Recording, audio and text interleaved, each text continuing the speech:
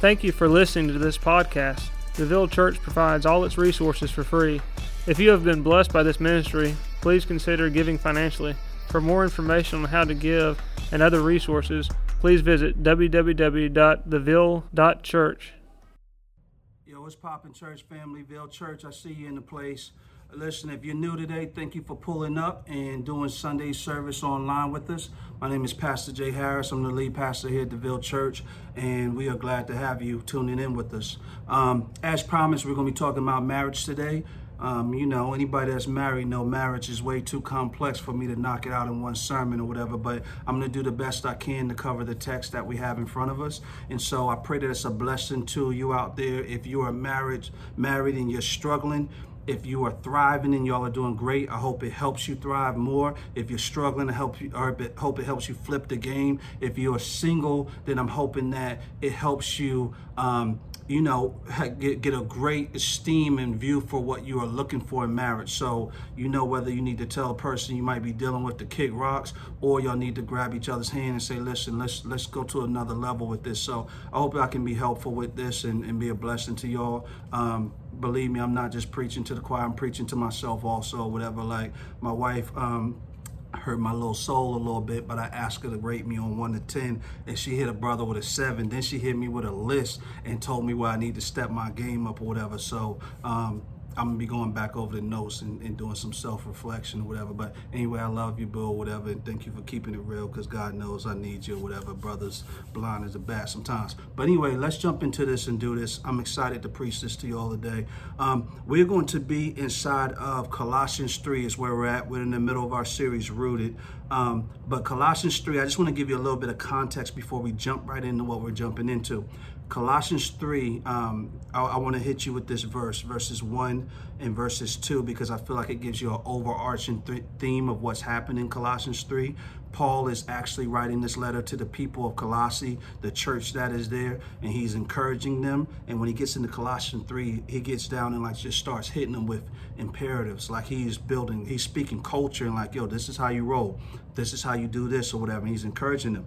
But in verse 1, he says, if then you have been raised with Christ, seek the things that are above where Christ is, seated at the right hand of God.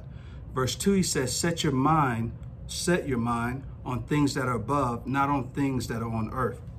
So he's telling them straight off the bat, seek the things that are above, right, where Christ is, and then set your mind onto them. So that's culture building right there. That's like when you tell your family, like, yo, listen, family, this is how we roll. This is how the Harris family moves. You're saying, grab these things and then make it your thing or whatever, right? And so that's what Paul is doing. He's looking to teach them right there. And so he kind of bullet points through different imperatives, like, hey, put on, do not lie. You know what I'm saying? Put to death. Put on then as God's chosen ones. He's saying things like that and talking to them like that, telling them how to do community, how to do family, how to love each other as brothers and sisters, showing them the magnitude and the quality of, and the value of love within their relationships. Also warning them about what they should put to death, like whether it's impurity, their passions, evil desires, covetousness, things that would actually fight them having unity. He's saying put that to death, because these things are also what is bringing about the wrath of God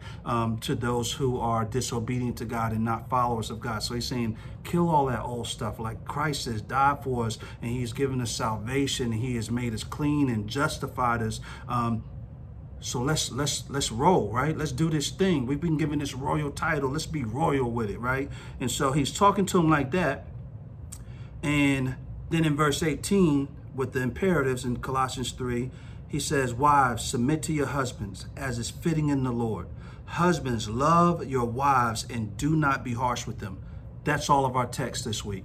And so it's very small. So of course, I'm going to actually go to somewhere else and preach this inside of the word. But before I get to that, I want to hit you with something. So I want to read something to you from John Piper. It was something that he preached in 2007. I have big esteem for him and use his commentaries often when I'm preaching. But he made this point, and I think it'll be helpful for us to posture us as we go into this conversation about marriage. He says, Jesus makes the point most clearly that marriage is the doing of God. From the beginning of creation, God made them male and female. Therefore, a man shall leave his father and mother and hold fast to his wife, and the two shall become one flesh. We're talking about Genesis right now. That's where that's written at. And then he says, so they are no longer two, but one flesh. What therefore God has joined together, let no man separate. Then he makes this commentary. This is the clearest statement in the Bible that marriage is not merely human doing. The words God has joined together means it is God's doing. And so the reason I want to read that to you to start off is because I don't think we often think about the fact that marriage is something that even from Genesis, God speaks on and is his doing, right? And so when I think about that, every day I'm just trying to do what we needs to happen with family and with my wife and everything else. But I don't often step back to think about the fact that this is actually something ordained by God. This is something that actually was spoken into existence by God. Sure, different governments, different traditions and everything else have whatever, guidelines that they legalize a marriage formally through. But the concept of a husband, leaving his family and a wife leaving her family and becoming one, that is God's. And so I want this to give us a certain reverence as we have this conversation, because if the Creator is the one that has created this, if there's issues going on with it and we are looking to make our steps forward, we need to go vertical. It's not a horizontal problem, just, oh, she gets on my nerves or he gets on my nerves. It means that we are having an issue with the Creator that's playing out horizontally. So you're going to hear me throughout the sermon talk about this vertical issue that really is what's causing the horizontal issue, right? So we know it's God's doing. We just established that marriage is God's doing. Another thing we need to look at is what is the big problem? So we understand the problem. So when you look at Genesis 3:16, and I'm going to read this through and I'm going to read it kind of quick. Genesis 3:16 says this. This is after Adam and Eve had sinned and God was dealing with them.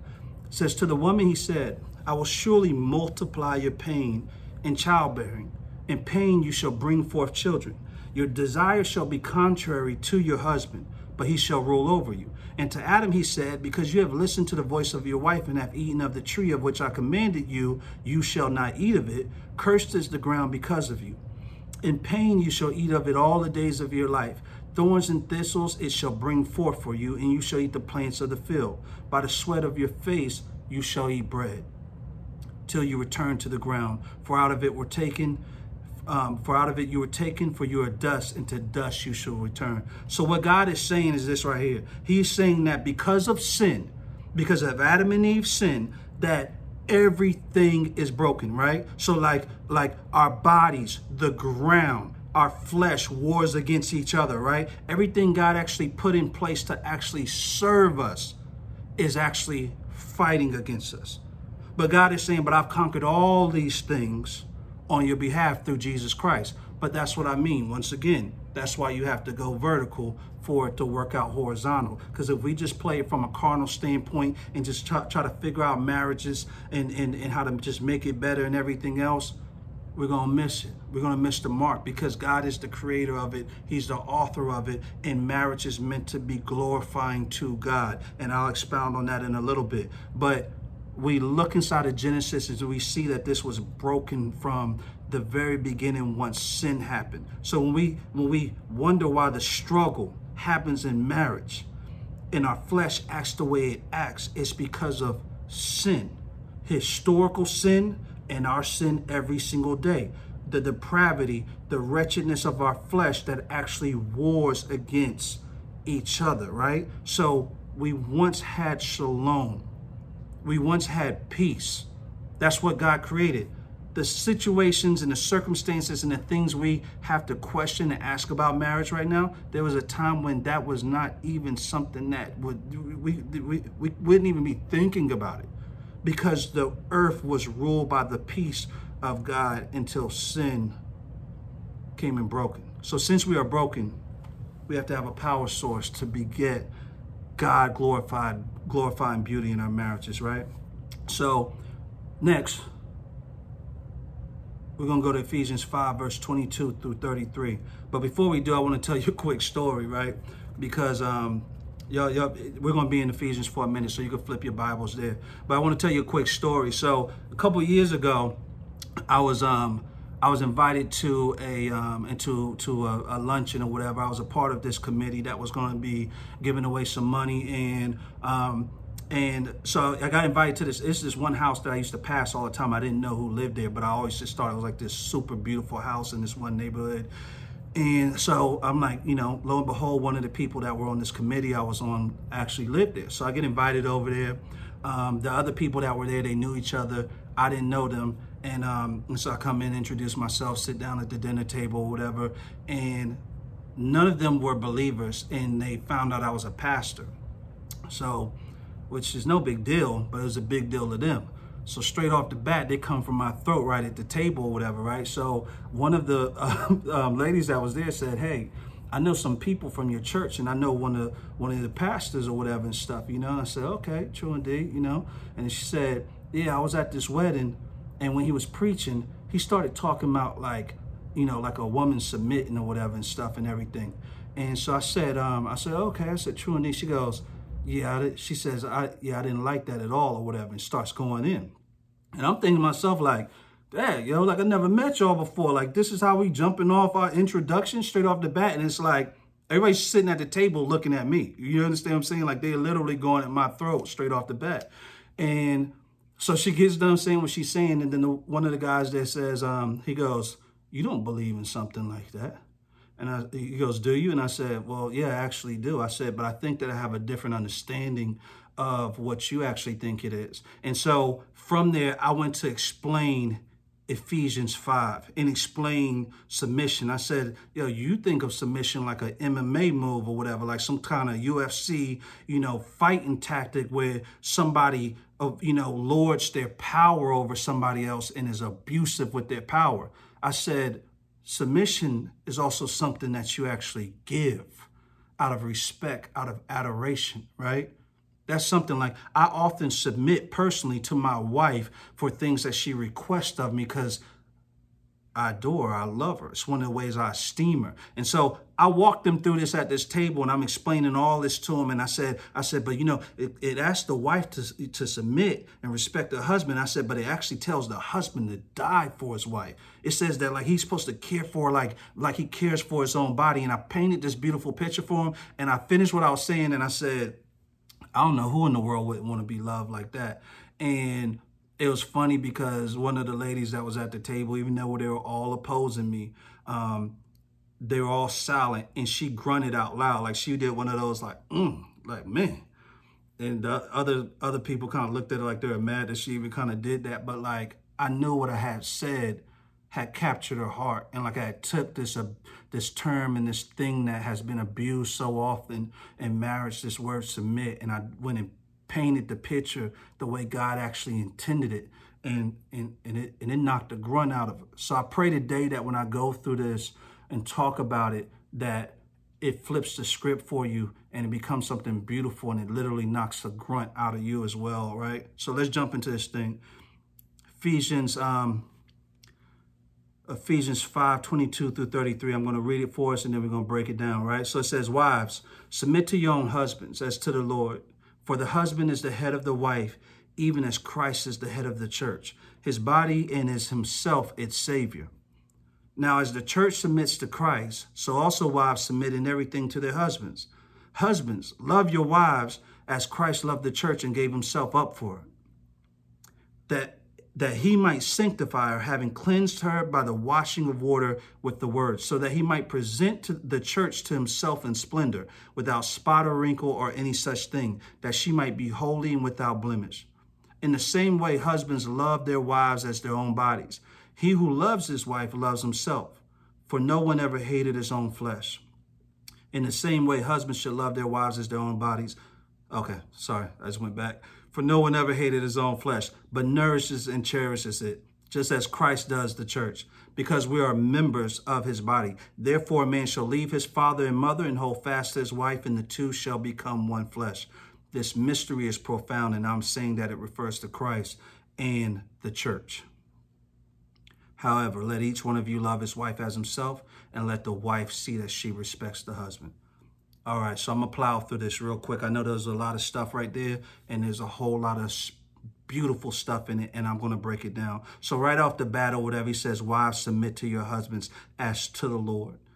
So once again, when we talk about submission, this is something that God desires. This is something that God calls to the structure, and the role of marriage is for wives to actually submit. And based on verse 33, it uses the word respect. So submit doesn't mean somebody putting their power on you, right? It doesn't mean that they are lording their power over you, making you do what they say, or saying, boo, when I say jump, you say jump. That's actually betrays the next part of this, where the husband is called to love his wife. So this idea of submit is a matter of not even respect to the husband first. It's a matter of respect to God and what God's will is.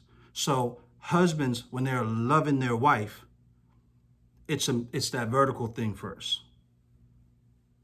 Wives, when they are submitting or respecting their husbands, it's a matter of respect for God first. You get where I'm coming from? So there's this thing where God is actually, by his grace, he's lavishing us with love. He's doing it to you, and then he's doing it through you. Wives, he's lavishing you with love, and that love may be respectful. It may be, God, I trust what you're doing, even though this man is half crazy. My husband is half crazy, but I know that you're doing something big, and I know that even in me honoring you, God, it's going to infect and help sanctify my husband in the process. So it's because none of this means that the other person is going to act anyway. Your wife may still be half crazy. You may still be half crazy. But this is about this vertical relationship first and foremost. So he says, wives, submit to your own husbands as to the Lord. First of all, there's another big part there. He says to your own husbands. So this is not about forming some type of patriarchal system where women walk around submitted to men. That's not what God is saying. This is specific to your own husbands within building something healthy and good within the systematics of your own family, and that is honorable to the God. So he says, submit to your own husbands as to the Lord. That's what I mean when I'm saying it's vertical. This is as to the Lord, right?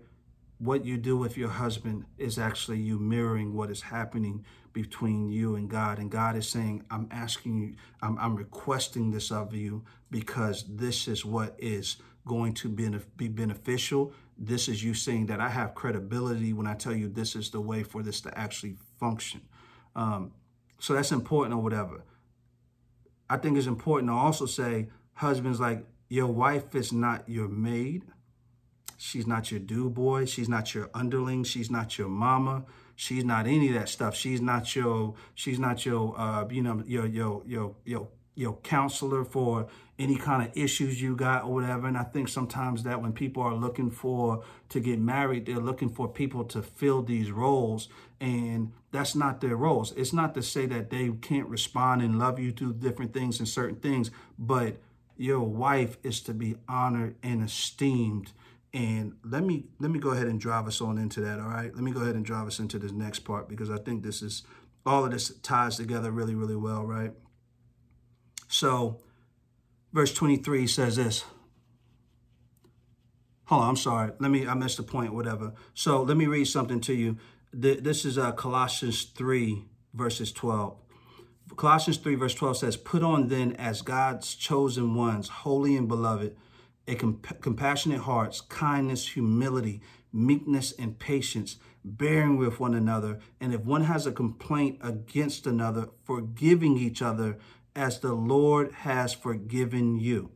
So you also must forgive. And above all these, put on love, which binds everything together in perfect harmony. In the middle of this text, we see in Colossians 12, in verse 13, there's this part where it says, forgiving each other as the Lord has forgiven you, so you also must forgive.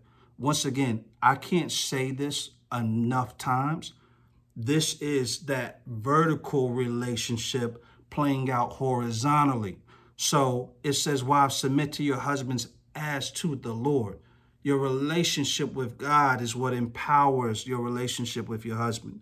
Your forgiveness to others, even though they don't, they may be completely guilty, but your forgiveness towards them is empowered by what God has done and the grace he's actually shown us in mercy and forgiveness as his children, right? So he looks at us in our iniquity and he removes our iniquity.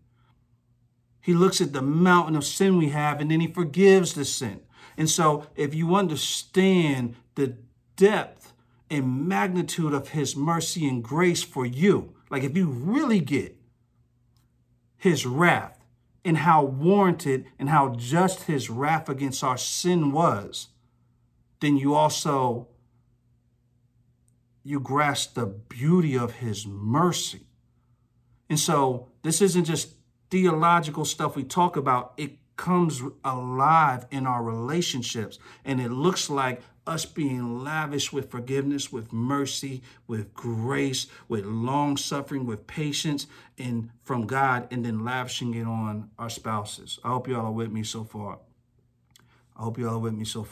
Verse 23, let's get this right here. It says, "For the husband is the head of the wife, even as Christ is the head of the church, his body, and is himself its Savior. Now, as the church submits to Christ, so also wives should submit in everything to their husbands." So when we actually read this, I just want to make sure people understand this, because I think what happens in this text is words like submit, word like being the head is in a patriarchal society or whatever. These words have been abused tremendously. A lot of us, even fellas or whatever, like we saw this abused in our homes coming up, and like we actually don't know any better. We don't know that there's something different than that. And the Bible, what we're reading right now, I hope you grasp it, because it's painting something completely different than we've ever seen. But this idea of being a head, let's talk about what it encompasses. It says, "For the husband is the head of the wife, even as Christ is the head of the church, his body, and is himself its Savior."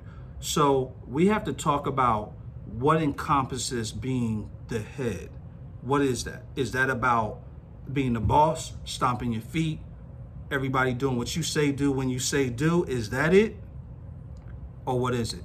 And so that's what we're going to work through. And so let's look at it. So when we look at this, what we're seeing is this posture, like the husband has what I would call, in a sense, a savior complex. And I looked up the term for that. It says the term can refer to a state of mind in which an individual believes that they are responsible for saving or assisting others, right? And so I believe what God calls the husband to, I feel like a savior complex can have a negative connotation sometimes, but I don't think this is negative. I think it's true to the scriptures that we carry this savior complex. At least we're supposed to carry the savior complex. Not everybody does, but it is something that God puts on us as headship.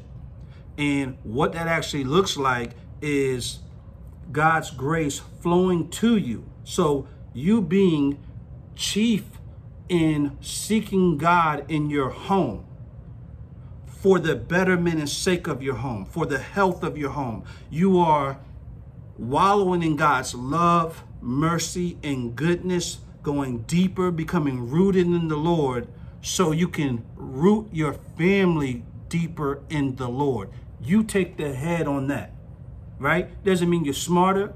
Doesn't mean you're more intellectual. It doesn't even mean you're more spiritual. It just means from a role standpoint, your wife may be able to read the Bible backwards and forwards 10 times better than you, but it means that you wear the burden of seeking God for the well-being of your family. Matter of fact, is you declaring that I don't even trust myself caring, loving for my wife without God's power, right?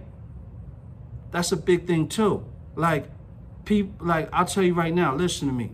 If it is not God's grace, I would like to say I'm better than that, but I may not make it home, brother. Like, almost 20 years of marriage, I still get in my bed and thank God that I made it home. Not because I'm out slipping, dipping, doing something crazy, but I know my flesh is wicked, and I know what it is, and I know it's the power of God that even allows me to even have a family, to even be a father or whatever. And so it's like I'm living in a miracle, but it's powered by God. It's not me. So it's like, but when we talk about being the head, we're talking about us having that admission. This is like the confession of our sin. Like, God, in my confession, what floats to the front of it by your grace is this need for you to give me power to love my wife well, to love my kids well, to navigate through all these different circumstances that happen in marriage and family that I don't quite understand, to fight temptation, to have the wisdom to run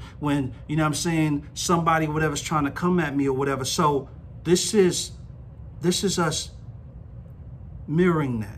Mirroring what Christ did for the church. This is Savior complex. God's grace flowing to you and through you to your wife, your kids, your church, your family, your friends, your strangers, community, right? It's a Savior complex. And we see Christ's posture here. It says Christ loved the church and gave himself up for her. Once again, this headship that we're talking about, it looks like if somebody rose up on your family to hurt them, it looks like you jump in the front. Nah, you can't have them. I'll take that bullet first. It says Christ actually gave himself up for her. I just want to make sure we're clear. When it says gave himself up for her, it means that God literally went all the way to the point, went through suffering beyond any comprehension, and then ultimately died that we could be saved, that our sins could be removed. He actually took on the wrath, right? He took on the wrath that was reserved for us as sinners because of the wrath we incurred due to our sin to God the Father. And God the Father takes that wrath and he puts it on Jesus. That's what Jesus on the cross was about. The reason the thief on the cross next to Jesus was able to say, God, I'm guilty. I deserve to be up here. But Lord, have mercy. The reason he was able to receive mercy is because God was putting all of that thief's wretched crimes and sins on Jesus in that moment. And that thief who Jesus looked at and said, yo, homie, I'm going to see you in paradise. He got Jesus' righteousness. He was justified. He was made clean in that moment, right? He's made clean because of the work that Jesus did. And so this is important for us to know and understand that because this is what God is actually calling us to. Don't get me wrong. We can't be Jesus. Everything pales in comparison, but the posture that we look at, that we're mirroring for our family, for our spouse, what we're doing, like the Bible, the Word of God calls the church his bride.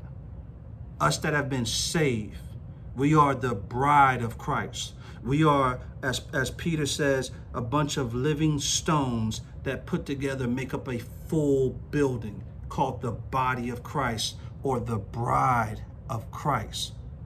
And so this is why this text has this symbolism where it dances between practical and literal marriage relationships, but then dances back to Christ and the church, because Christ is modeling for us. He is modeling for us what it looks like to actually love your bride, what it looks like to actually be the head. It means that you never leave, you never forsake. If somebody got to catch the L, you catch the L for the sake. It looks like you being slow, patient. It looks like you literally laying your life on the line for your wife. Like, that's how precious your wife is. So what we see inside of the text, we see the wife being asked to submit, and we see the husband being asked to lay his life down. It goes a step further for the husband with the submission. That's the headship aspect that's being played out there, right? So it says Christ loved the church and gave himself up for her that he might sanctify her, having cleansed her by the washing of water with the word, so that he might present the church to himself in splendor, without spot or wrinkle or any such thing, that she might be holy and without blemish. Marriage is a reflection of God's covenant promise to his bride.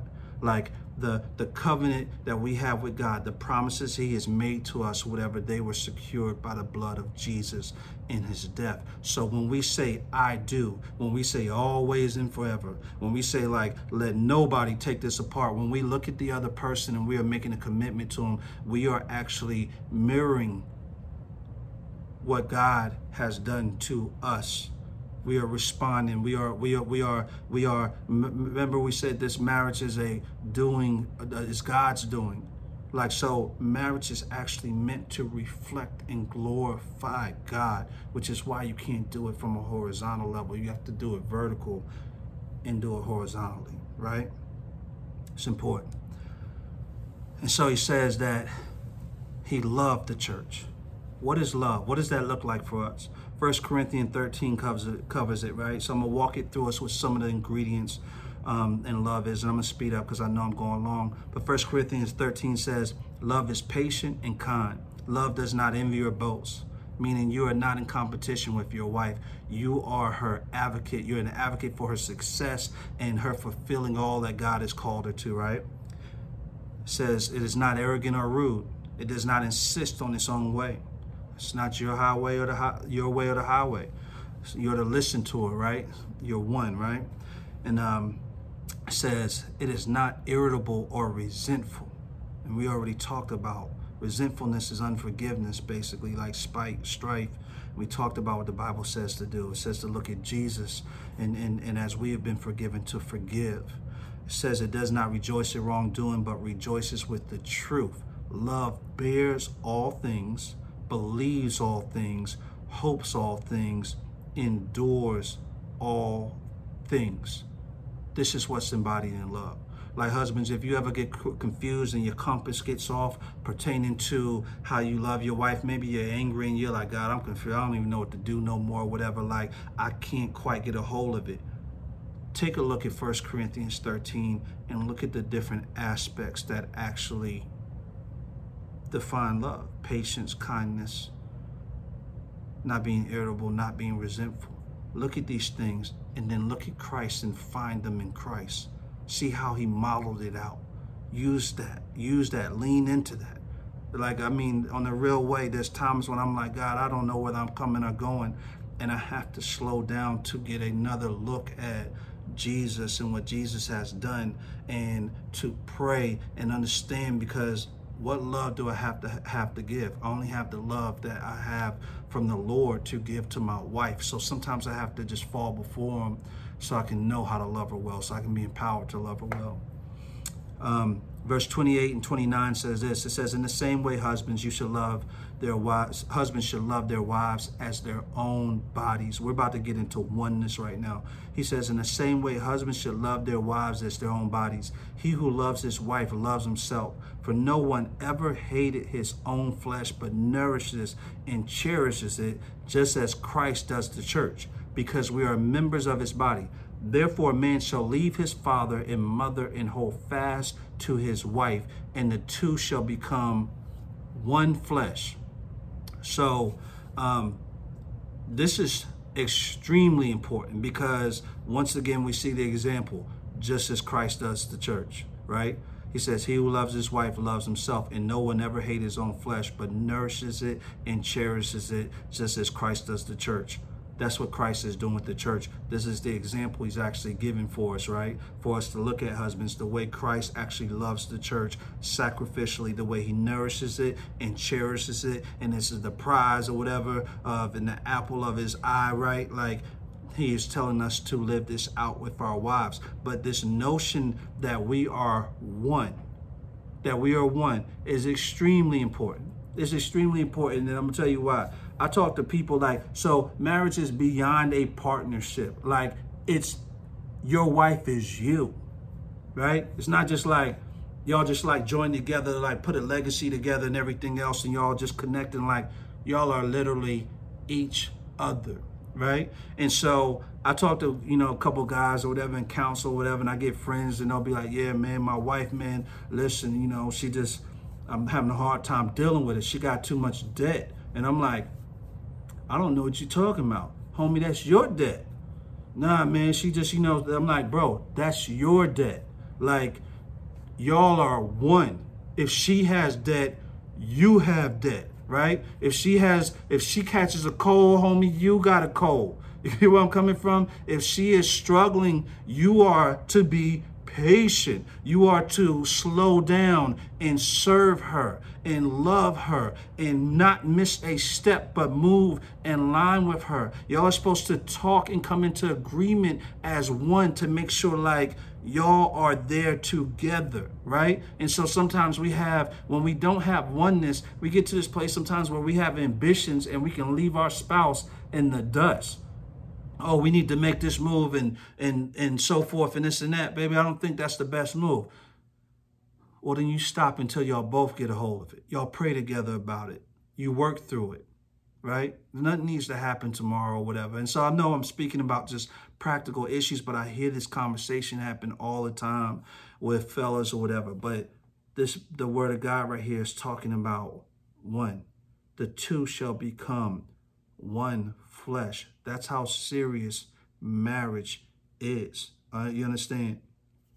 So I'm running a bit long right now, so I don't want to keep pushing too much into this, but I want to round up with verses 31 and 32. Verse 32 says, verse 32, it says, the mystery is profound, and I'm saying that it refers to Christ in the church. However, let each one of you love his wife as himself, and let the wife see that she respects her husband. So Paul kind of rounds it out and puts a bow on it at the end or whatever. But he once again mentions this idea of it being this mystery being profound, this idea of reflection from Christ in the church as a marriage, and then us actually practically in our marriages, and how God has actually had Jesus actually walk this out for us and then giving it to us as the model to function it.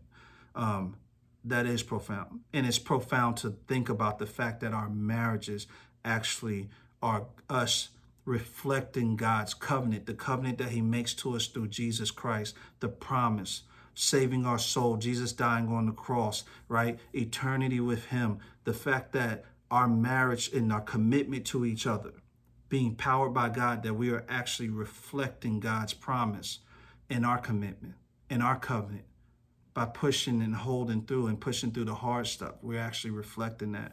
But that doesn't always go well, and it won't go well if we forget about this vertical connection we have to have with God and with Jesus, because Jesus is our strength. In Colossians 1, Paul says this. It's verse 28. He says, him we proclaim, he's talking about Jesus, warning everyone and teaching everyone with all wisdom, that we may present everyone mature in Christ. And he says, for this I toil, struggling with all his energy that he powerfully works within me. And I thought the scripture was profound, and I want to use this on the back of what I've been preaching to you, because Paul says, I toil, struggling with all his energy that he powerfully works within me. Paul kind of removes himself from, he says, I work hard, I grind, I toil, but I struggle. I'm struggling. I'm doing this with the energy that God is working through me. Once again, he is talking about a vertical power from his relationship with Father, his communion and his gathering and his time and his union with Jesus is impacting the output he has here on earth. And we have to grab a hold of this for our relationship with our wives and wives with husbands, that we're leaning in the strength that God gives us. This is important because a lot of people are going to maybe look at this and they're going to go, okay, I think he may have said a couple practical things.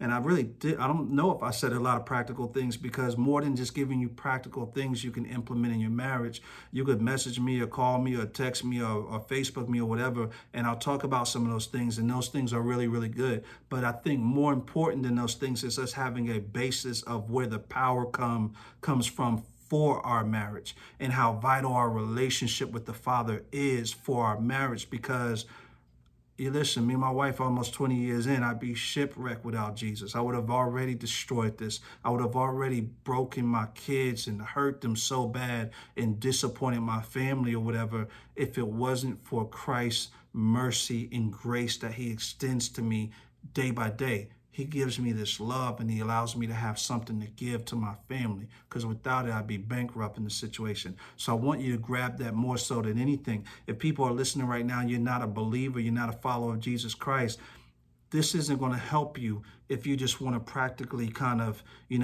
grab something out of what I'm saying. This is God powered. As my man Brinson says, it's solar powered, powered by the Son. You understand what I'm saying? The Son of God, Jesus Christ.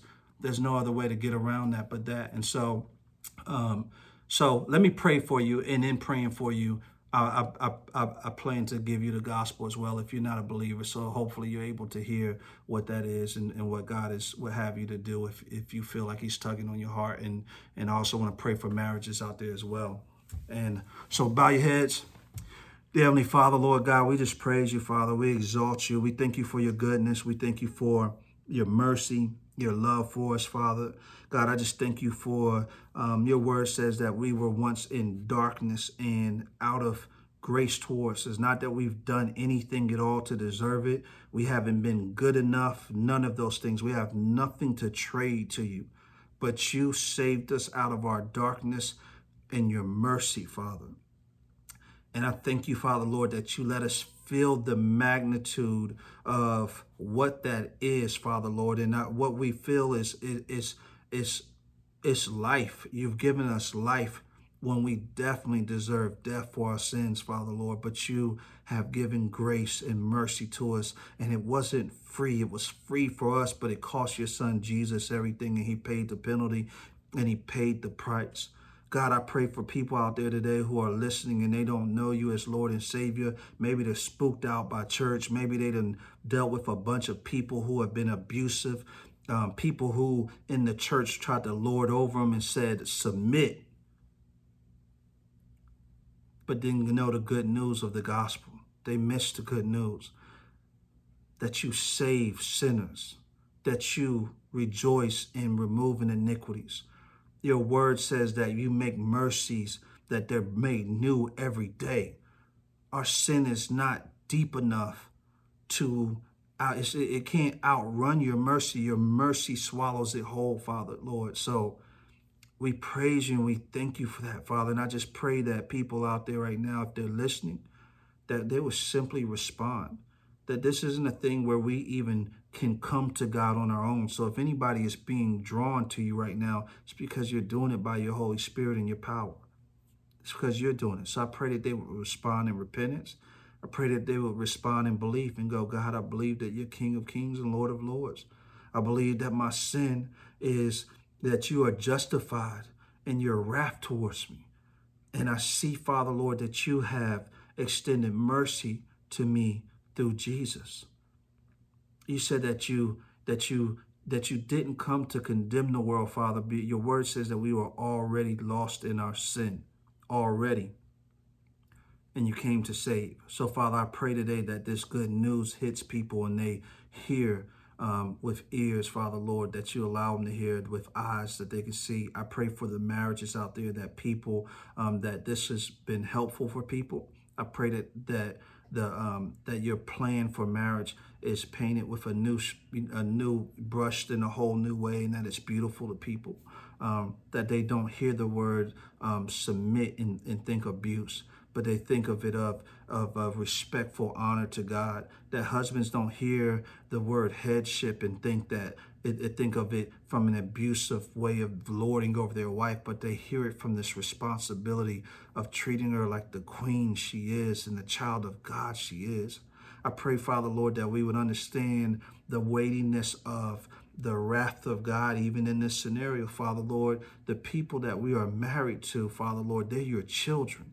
And you as a good father, Lord, your anger is kindled when we mistreat them. I pray that we would feel that too. Like Lana's my wife, Father, but she is your daughter. And I'm your son. So I pray that people would grab that also. And so I praise you, Father. I thank you for everybody out there and for the Ville Church. In Jesus' name we pray. Amen. I love y'all. I went way longer than I normally do, but some things just, it is what it is. Hey, listen, God bless y'all. God bless your marriages. Appreciate y'all. One.